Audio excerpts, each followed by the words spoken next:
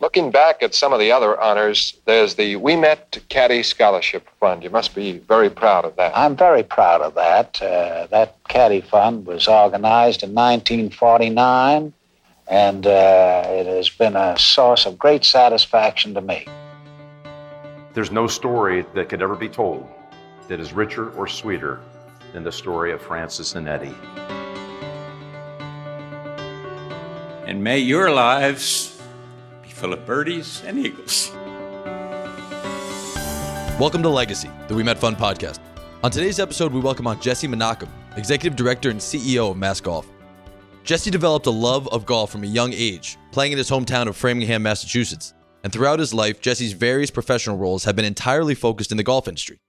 From his multiple USGA Boatwright internships with what was then the Massachusetts Golf Association, to being hired as a full-time MGA employee working in rules, competitions, and championships, through to his current position as Executive Director of Mass Golf. You certainly wouldn't hear it from someone as modest as Jesse, but his career has been something worth bragging about. After being hired full-time by the MGA in 2008, straight out of his graduation from Indiana University, Jesse spent 5 years learning the ins and outs of multiple departments before being hired as the Executive Director of the MGA at the age of 27. Jesse is the youngest Executive Director in the association's 120-year history, and remains one of the youngest in the country to hold this position at a state or regional golf association. Under his leadership, the staff size of Mass Golf has nearly tripled, and the organization is on the cutting edge across multiple departments, from the quality of the championships they run, to the scale of their communications and marketing efforts, to their work with the First Tee of Massachusetts and other charitable endeavors. Mass Golf is such a leader in the industry, in fact, that in 2021, Jesse was named the president of the International Association of Golf Administrators, or the IAGA, an organization which supports all state and regional golf associations across the country.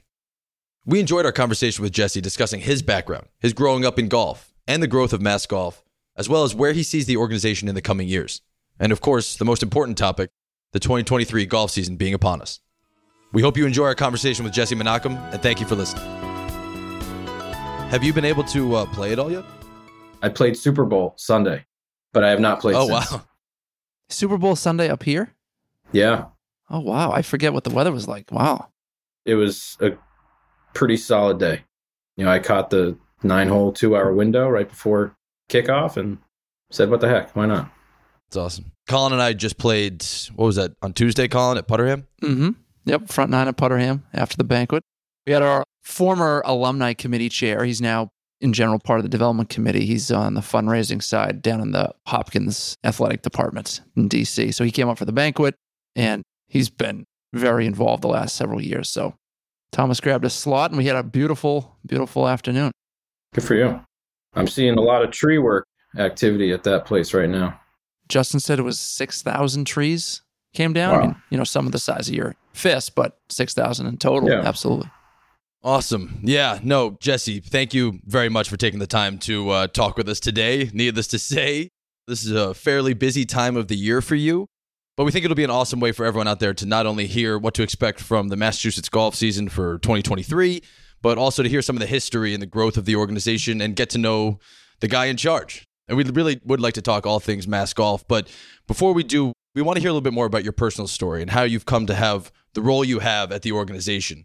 For someone who spent 3 summers during college as a Boatwright intern and has worked in the golf world and golf administration since graduation, one might assume that you've been at least passionate, if not possibly obsessed, with the game forever. Is that the case for you? Where does your golf story begin? What are your first memories of the game? No, thank you for this. It's great to be with both of you. Appreciate the opportunity and excited for the discussion. Yeah, I guess obsessed is a good fit. And I can't say I was totally obsessed in my youth, but through the work, through the activity, through the lifestyle that this game offers, it's probably hit that obsessed threshold. So yeah, I was introduced to golf probably when I was about 4 or 5 years old. Like many people, my father was able to introduce me to the game, get me out there on the golf course, cutting down an old wooden set of clubs. Never forget that first time I broke one at Juniper Hill Golf Course. Oh, wow. But that was kind of the norm for me. Had a blast, growing up in the Framingham area, bouncing around to some of the public facilities. Millwood Farms is kind of where I cut my teeth. We can talk a little bit about that. But Juniper Hill, Wayland Country Club, Sandy Burr, that was right in the backyard. And really learned the game, learned about the etiquette of the game, the people, the nomenclature, and got a bit of that hook back when I was 4, 5, 6 years old. Yeah, Jesse, that's the same for me. I grew up playing with my dad as well. And my dad would be the first to say, he's not a great golfer, but he does love the game. And he passed on that love to me as well, which sounds like it's very similar for you. So you just named a couple of those courses that you and your family grew up playing. Was there any competition going on in the family, or maybe in middle school or high school? Did you ever get into any competitive golf? I did. And it probably took a turn right around high school. Growing up, I played all sports. Baseball was really my passion. I used to go to summer camp as well, so I wasn't able to play a ton of golf during the summer. But coming back in the fall, we'd ramp right back up. We'd play either early in the morning or late in the night through darkness, right? I mean, that was what we were used to. But actually, I tried out for the golf team, didn't make it my freshman year, but really went hard after that and was able to make the team, rode my way through, leaning on some of my older peers who kind of guided me a little bit, taught me the game, taught me the competitive side of it as well. But beyond that, I didn't play a ton of competitive golf in and around the region or the state. It was really just high school. Was able to cut my teeth, get comfortable, get familiar. I was captain of the golf team my senior year and had some great opportunities. Had a hole-in-one in a match. That's what I can hang my hat on. Where was that, Jesse? So that was at Millwood Farms, which is no longer in existence, unfortunately. You know, the 14-hole golf course in Framingham. But what a memory. What an experience. Were they doing bag tags back then? So great question. Shortly thereafter, we had launched the bag tag program, and I think mine was used as that sample, as that marketing ploy on the website. So, you know, timing's everything, right? That's a great thing to have on your golf resume. One of the unique things, Jesse, about your career is you decided to go to college at Indiana University. A great school, certainly far from Framingham, though. Just as background, you know, I also went out to the Midwest for college. What made you decide to head west with your next chapter? For me, I was looking for a change of scenery, change of pace, a new culture, see a different part of the country. I had known I wanted to consider some sort of business degree, the Kelley School of Business at IU, one of the best in the nation, probably not as well known here on the East Coast. But, you know, in visiting some schools, I came to realize I needed that big time atmosphere, you know, not just the 40,000 students, but the city of Bloomington really revolves around the campus and the campus life. I didn't feel I could really find that up here in New England or the Northeast, but I would not have changed anything. I had a tremendous time out there. I've always felt, you know, that part of the country serves as a melting pot. So you're meeting people from all over the country, and that's proved for me where I've got friends that live just about everywhere, and it creates a really, really unique network. Absolutely agree. When, you know, I went out in Ohio, Denison University, much smaller than Indiana, but there were 5 of us senior year from 5 different states. So I can definitely relate to that. Now, were you allowed to bring your golf clubs with you, or did you have to just have a basketball in your hands? Yeah, great. You know, I just missed the Bobby Knight days and the 2002 national championship, unfortunately, but the clubs did make their way. You know, it's funny, through business school, sports management, as we all know, internships are key to, you know, your progression, getting the foot in the door. So golf became really a vehicle for me to consider what might I do. I made some cold calls. I tried the minor league baseball route, didn't really feel that was the best fit at the time. You know, some pretty unique remote locations, as we know. I started to think about my upbringing and some of the activities.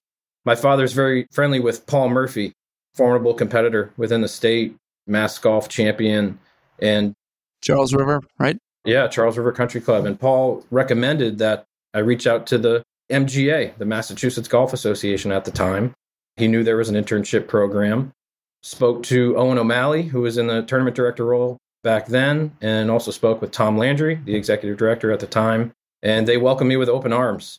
Really unique. I mean, it was a 3-month deal. It was an opportunity to learn the golf administration side of the business, interact with volunteers, with staff, host club representatives as well. So I jumped right in. I had an absolute blast in that first summer. Jesse, speaking of the Boatwright internship through the USGA, I personally did one myself.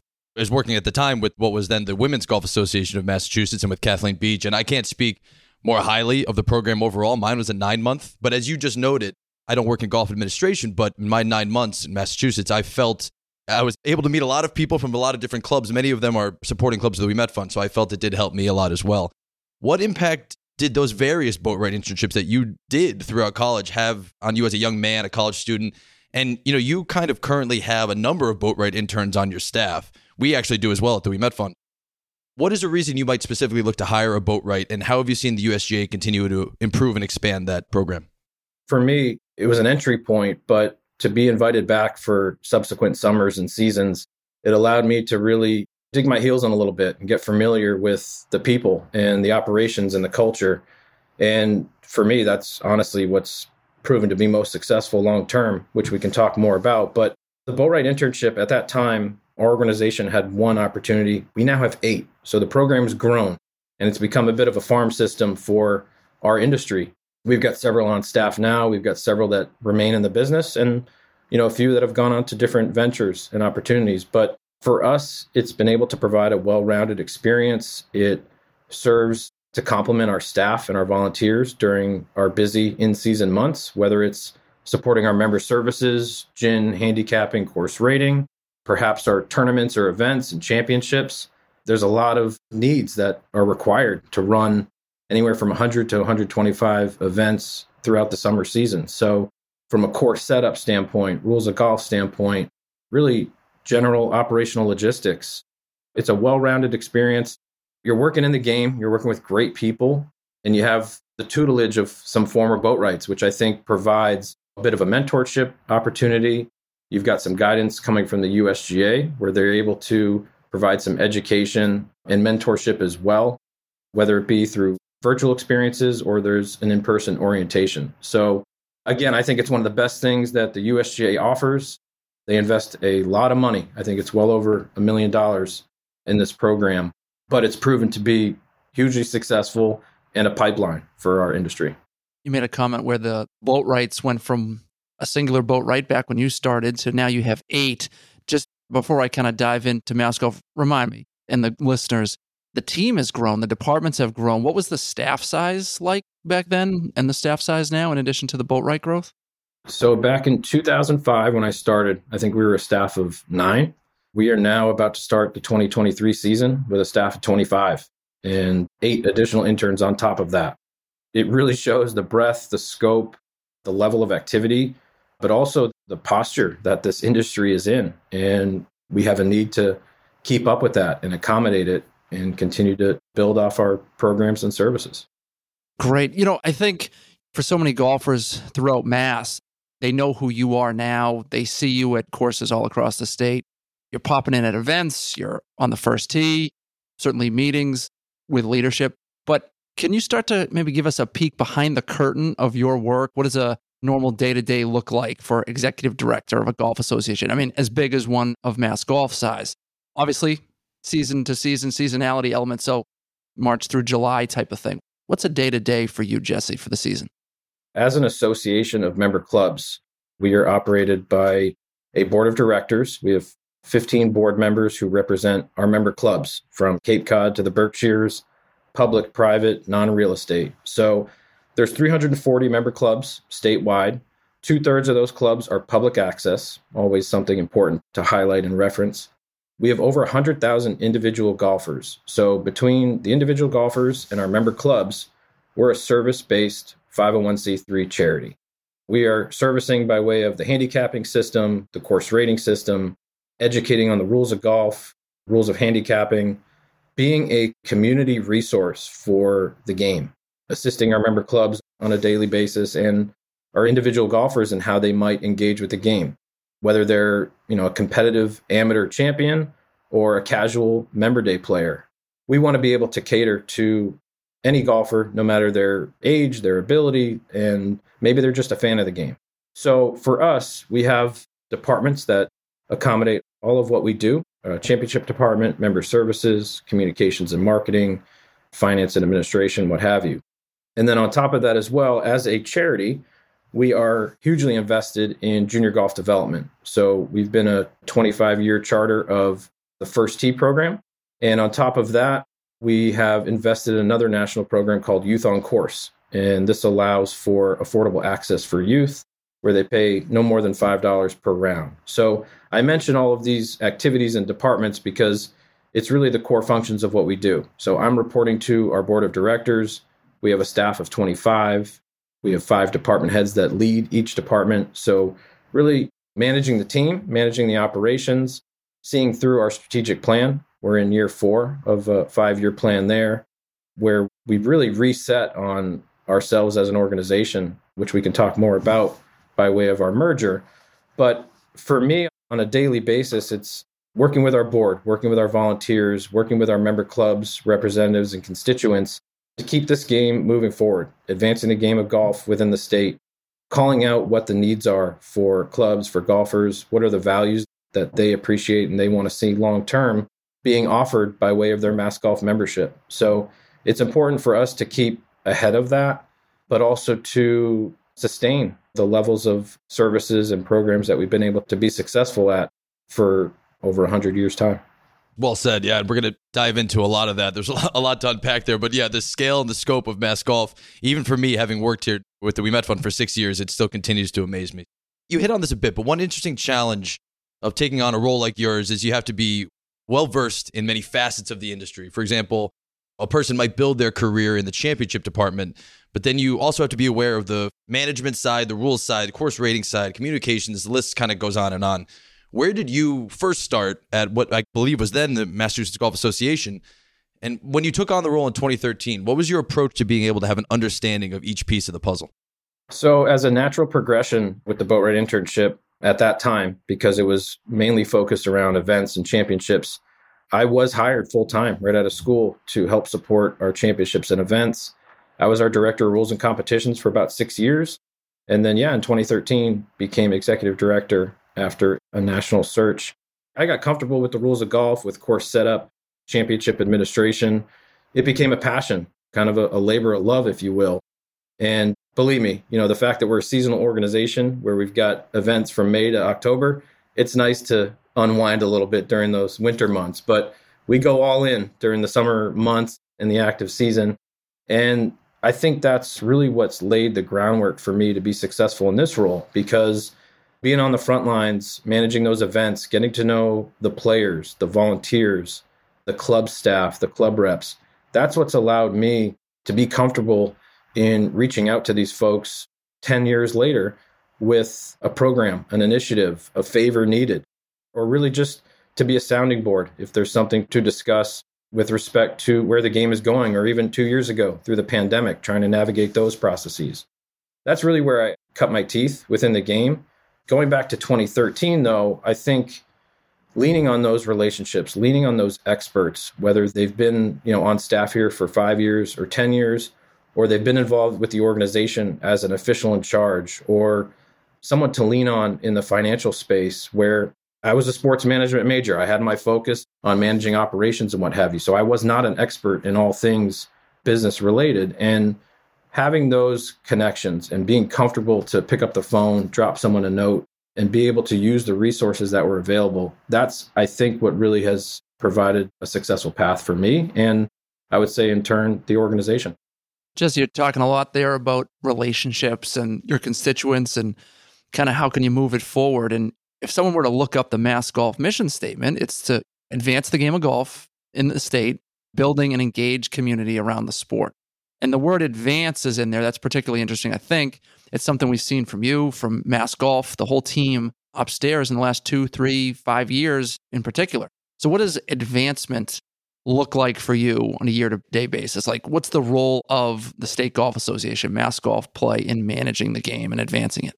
Yeah, so really as the governing body of golf here locally, we're also a partner of the USGA. So we have the ability to carry out their services, their governance practices to some degree. But for us, it's an opportunity to keep this game moving forward.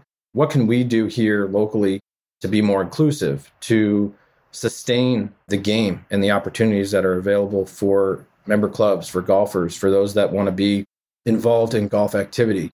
It's keeping kind of the foot on the accelerator, certainly in a measured way. We're not trying to gas it all the time, but we want to make sure we're thinking 5, 10, 15 years down the road.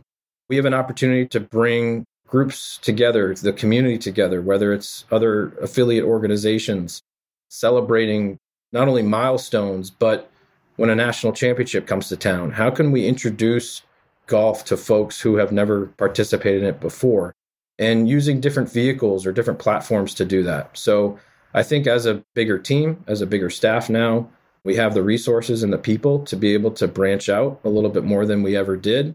And we want this to be successful for generations to come. I hear a guy like Mike Wan say, we want to be able to support the game so your kids' kids can benefit from it. Now, do we have that ability here as a state golf association? Maybe not as much as the USGA, but I think that can resonate a bit for the work and the activities that we're trying to pursue.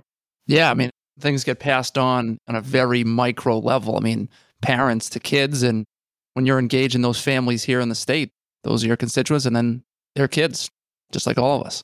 Yeah, exactly. And, expansion and advancement, as you just noted, are some of the things we've discussed now. And I think one of the most crucial advancements for Mass Golf in recent years was the merger of the two state organizations, the Massachusetts Golf Association and the Women's Golf Association of Massachusetts. You have now merged to become Mass Golf, I believe it was in 2018. What was the impetus behind that merger, and what has improved or changed in those 5 years since? Were there any learning curves to joining two organizations with that much history? Certainly, and I appreciate you all bringing this up.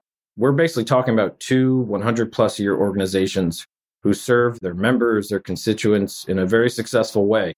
I think for a couple decades, there was always some conversation, what could a singular unified organization look like? What benefit would that provide to the golf community? And I think ultimately, around 2016, 17, it really just took the right people around the table who were like-minded, had the vision and understanding that we can be a very strong organization to support golf long term. We weren't necessarily the innovators, right? This was happening in other parts of the country. I would probably say over the last 10 or 15 years, Florida State Golf Association, the Rhode Island Golf Association to our south, they've had some tremendous success. So there were some playbooks out there that we were able to lean on and rely on, but I think this became an opportunity for us to come together, collaborate, create some efficiencies, and simplify the landscape for what we're collectively trying to achieve. We had very similar values, missions, objectives, and functions. We're all working with volunteers who love and support the game. The MGA had, a slightly bigger staff. So this was a way for us to pull things together to serve the golf community. And looking back 5 years later, we were able to take this opportunity and really reset who we were as an organization, who we wanted to be. We were intentional about that. We decided to rebrand, create a different mark, a different mission and vision. That was what we felt would be relevant for this alignment, but also for the future growth and interest that we had as a combined organization. And I think it's paid off. We've been able to be rather intentional with marketing, promotion, pulling in folks in the community that we never once did, and really being more proactive than we had ever been previously. So we were able to streamline some operations through our events, elevate certain events and programs, and really just become a healthier, stronger, singular organization. Jesse, you talk about enhancements and partnerships and streamlining. I think that's a perfect time just to kind of touch on another element where, Mass Golf has been a wonderful partner to the We Met Fund for many years. And personally, it's been rewarding working even closer with you for the last 10 in your role. Back in 2017, there were conversations just talking about the 2018 Memorial Tournament, the We Met Memorial, and your leadership of Mass Golf, the leadership of We Met to talk about that 3-day invitational, moving from something that we oversaw to us passing it fully onto Mass Golf and now on your championship schedule. So, I don't want to put words in your mouth, but what does it mean to keep Mr. We Met's legacy going and perhaps add that stroke play major on the Mass Golf calendar? It worked for everybody in terms of the priorities of Mass Golf and the priorities of the We Met Fund. I'm glad you did speak for me because I think you nailed it. The stars aligned here. We were at a bit of a crossroads where there was an opportunity presented, and the affinity and affiliation between Mass Golf and the We Met Fund, it's a perfect marriage, collaboration, given the history of Francis and Eddie and how clubs support the charity. And as we know, there's quite a bit of overlap in this space of folks who want to support the game, give back to the game, and just it's a fabric of what we do. So yeah, I'm glad you mentioned it because at that time, working with you, working with Bob Donovan, Dick Conley, this was an event rich in history, tremendous champions, 3 different divisions that aligned with exactly what we were trying to achieve by way of our merger. So it's a way I felt, and the likes of Tom Bagley, our president, and our staff, where this was a way to showcase the best players representing all different demographics within the organization and the state. And, it's what we do on a daily basis, right? We've got over 20 championships, and to be able to help elevate the We Met Memorial, build it into our program and schedule as, really that stroke play championship for men, seniors, women, whether they're a junior, mid-am, or a senior, just a perfect fit. And we've seen some great winnings, traditions, and outcomes even since then. So tremendous to have Woodland as the anchor there, with the third and final round.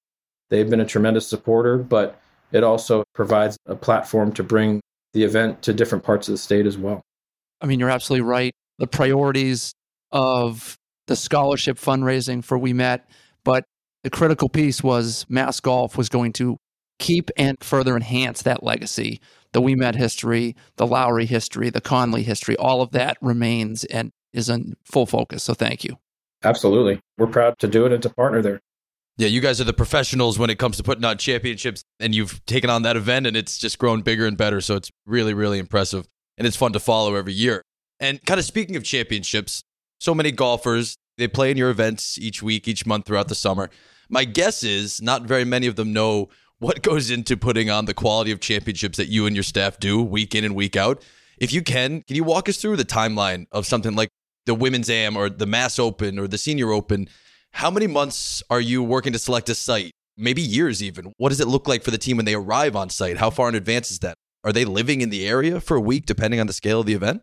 This brings me back a few years personally, but I'm definitely still involved and engaged on it. So for a handful of our major marquee championships, the Women's Amateur, the Open, we do try to plan these out anywhere from 5 to 10 years. A lot of clubs and facilities like to be able to support and plan and put their long-term schedules together. And it's an investment and a support that they're offering to host these events and these championships. And it's an opportunity for them to showcase their venue, their teams, but also give back to the game and to the sport locally. So a lot of planning. That work always continues on through our championship committee, our championship department. It's a good amount of work for myself as well, putting the puzzle together of 120 events annually.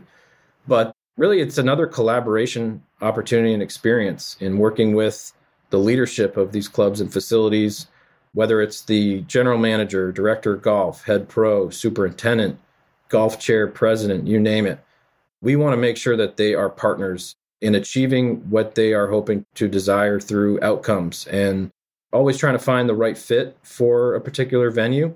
If there's a demographic they're looking for in particular, maybe there's some renovations or work being done that they're trying to show off or test out in some way and use it as that platform or vehicle to do so. But our championship team and our volunteer officials in charge, by way of our championship committee, really work in concert in putting these events on.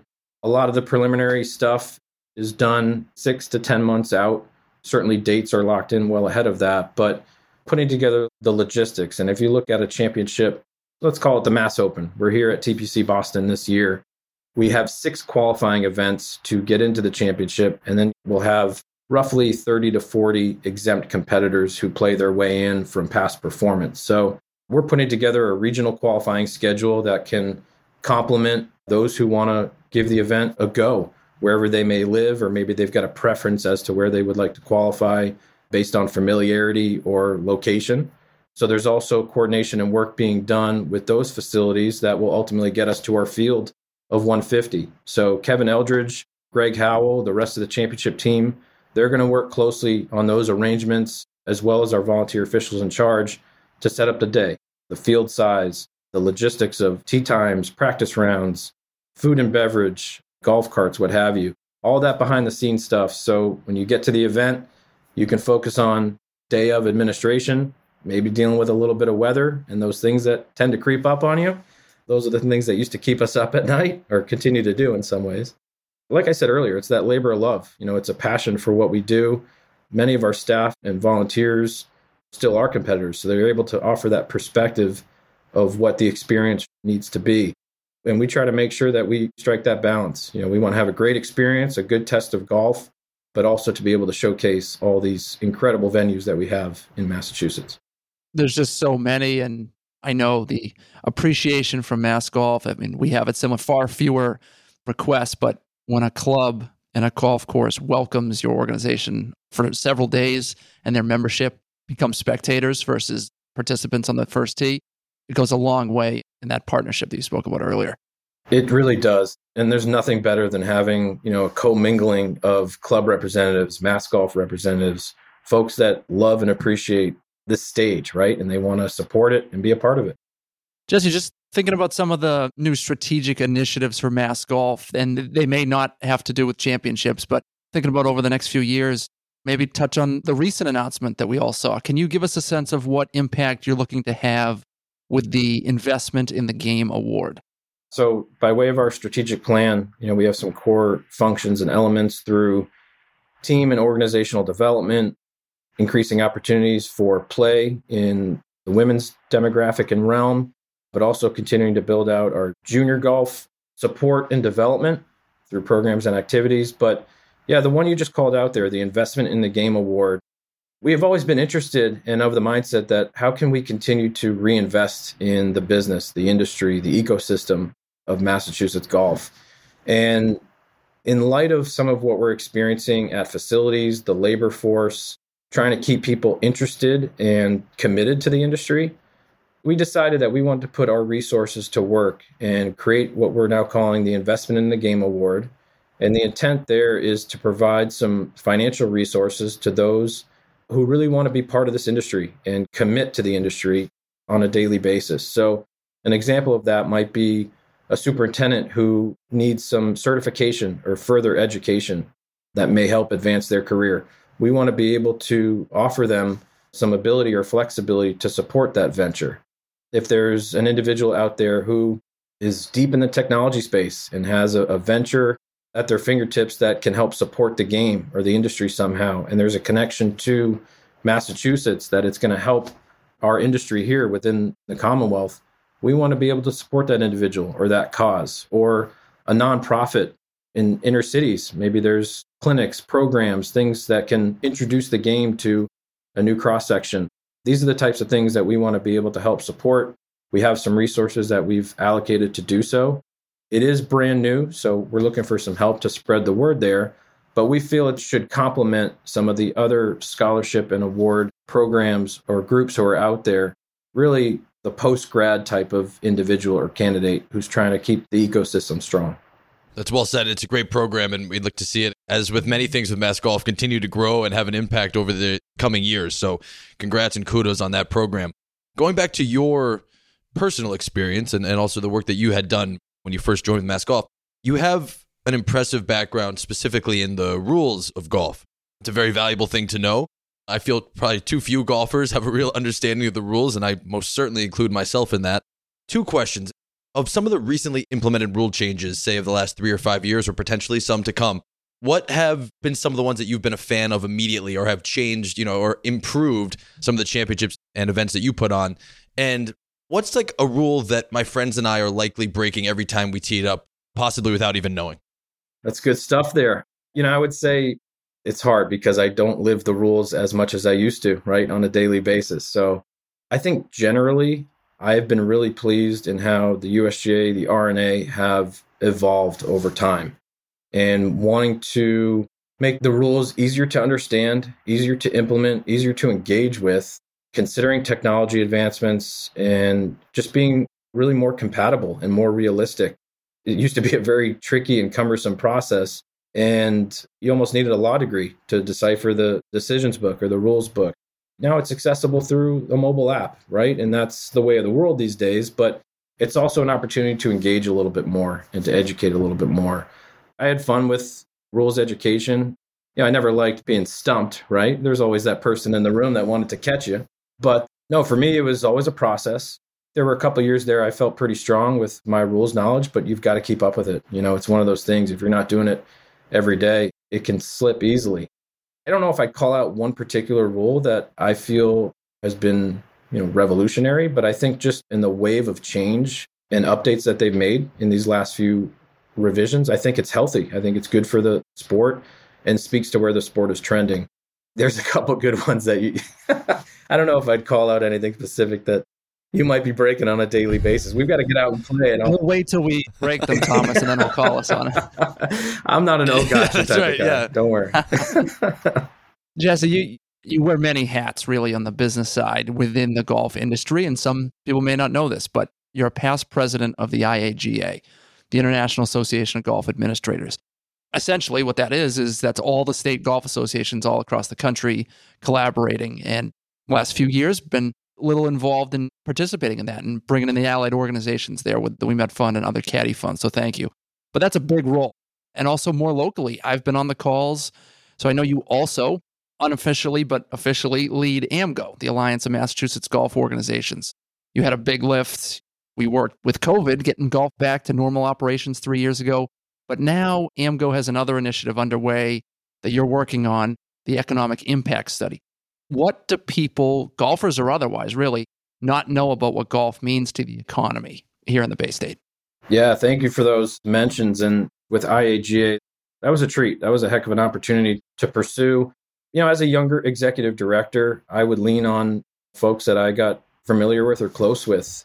IAGA has conducted an annual conference for many, many years. It's our opportunity to share best practices and learn from our peers and our colleagues in and around the country.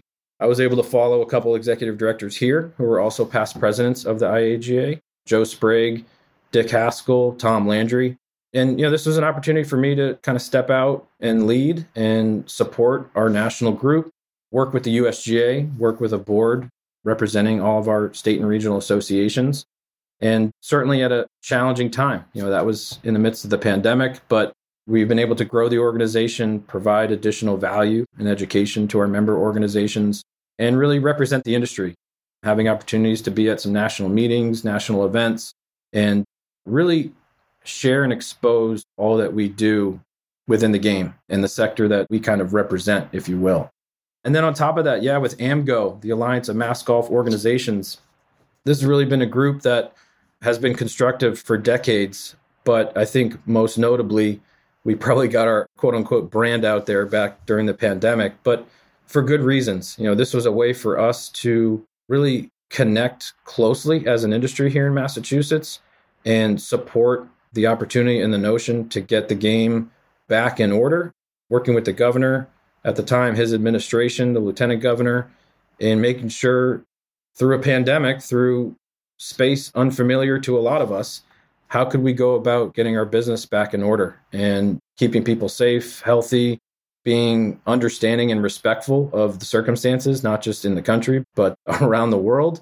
And that in turn allowed us to connect and collaborate with other peers, again, around the country, leaning on some national organizations. National Golf Foundation at the time, I recall being a tremendous resource, PGA of America, USGA. And since then, Colin, to your point, I've been really pleased in just the cadence and approach that we've been able to take with our alliance and the representatives involved to try to tackle some current events, current objectives, and things that we can continue to work on together, one of which is a economic impact study. The last one we did was back in 2015, which tied to 2012 data. And this one we're doing now will reflect 2022. But to your questions there, I think it is quite surprising the level of impact this industry can provide on the state, whether it's through jobs, through wages, through charity and charitable work. The stats that we're going to see, I expect them to really eclipse what we experienced back in 2015 there. But it's an incredible industry that, because we're seasonal, I think sometimes gets a little bit lost or a little bit left behind. But you could stack us up with the semiconductor industry, if I recall from the last report.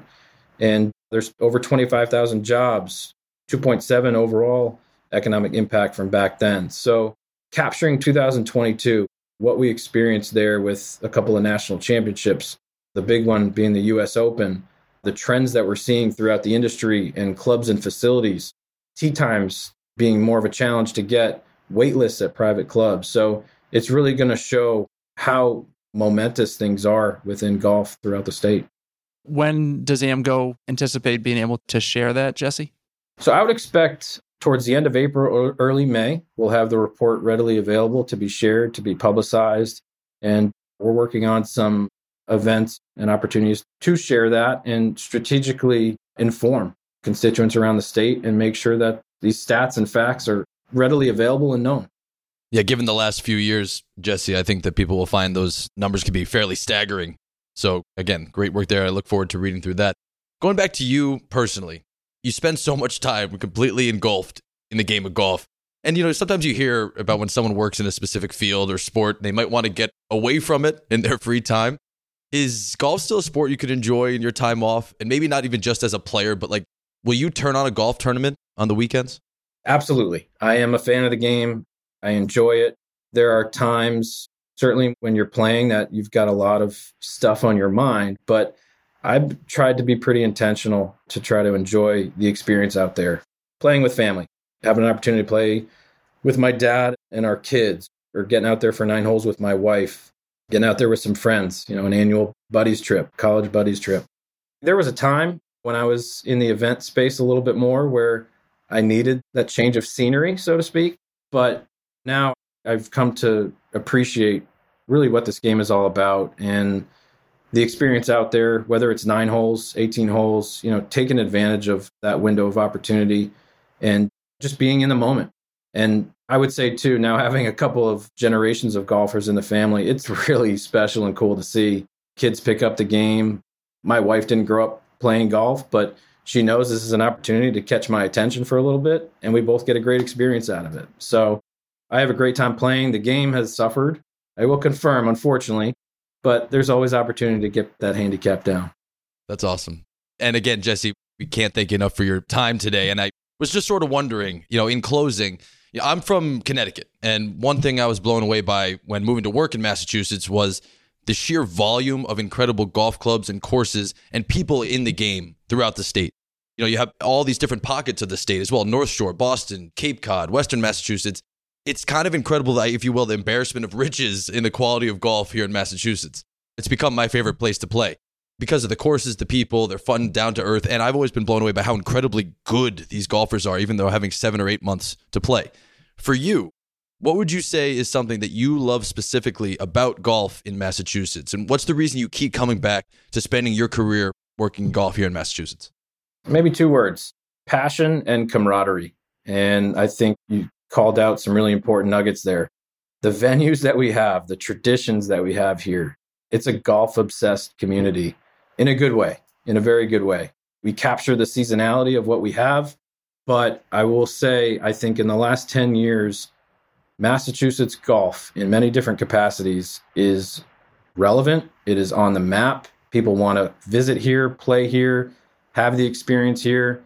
We've got national champions. We've got elite talent.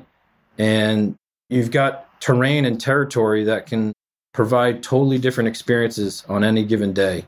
An opportunity to tee it up by the water on the Cape.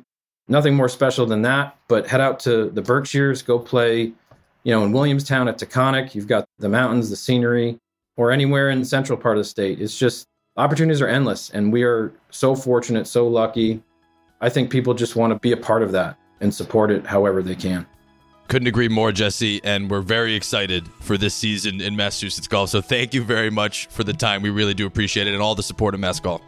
Guys, thank you so much. This was really enjoyable, and you've got a proud alumni here of the fund. So thanks for all that you guys do. Well, we're proud of your success personally and the impact that you're making with Mass Golf. But as Thomas also said, there's so many great folks and the partnership that Mass Golf has had with the We Met Fund over the years, and the support of each other is something we're also proud of. So thank you. Well said. Yeah, let's have a great year ahead, guys. Thanks, Jesse.